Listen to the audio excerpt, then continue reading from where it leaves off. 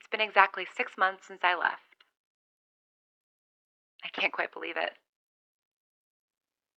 It feels so much longer than that in some ways, and in others, it feels like it was yesterday that I took my keys and went.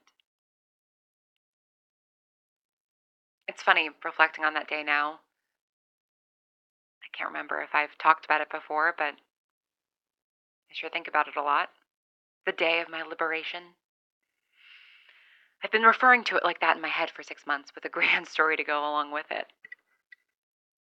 Me getting so fed up with Harry, with being stuck in that house, with not knowing what was going on, that I tugged on my boots and put on my coat, grabbed my keys in a huff, and started the car, no destination in mind, just driving to drive and then not stopping.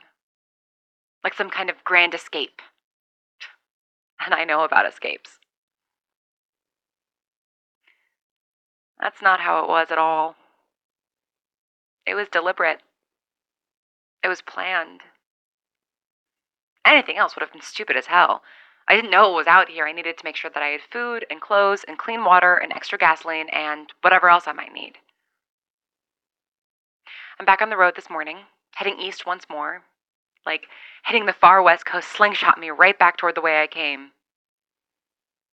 I don't know why really, but part of me is sad to be leaving so soon. Maybe because I haven't had that feeling of rightness, of belonging before. But belonging in a place pales in comparison to figuring out what's going on, to possibly meeting someone. I'm trying not to get ahead of myself. Even if you say that someone would have had to be there to turn on the alarm, I can't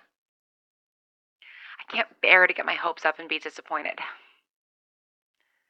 So I'm choosing to believe that it was somehow tripped. And if I find something different, great, but I'm not going to expect it. I was mapping out the route, and it would take me about 3 days to get back to Kansas if I really hustled.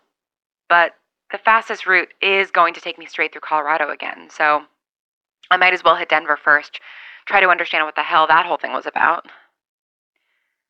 With the supplies I picked up yesterday, I should be prepared for, well, for anything. I hope.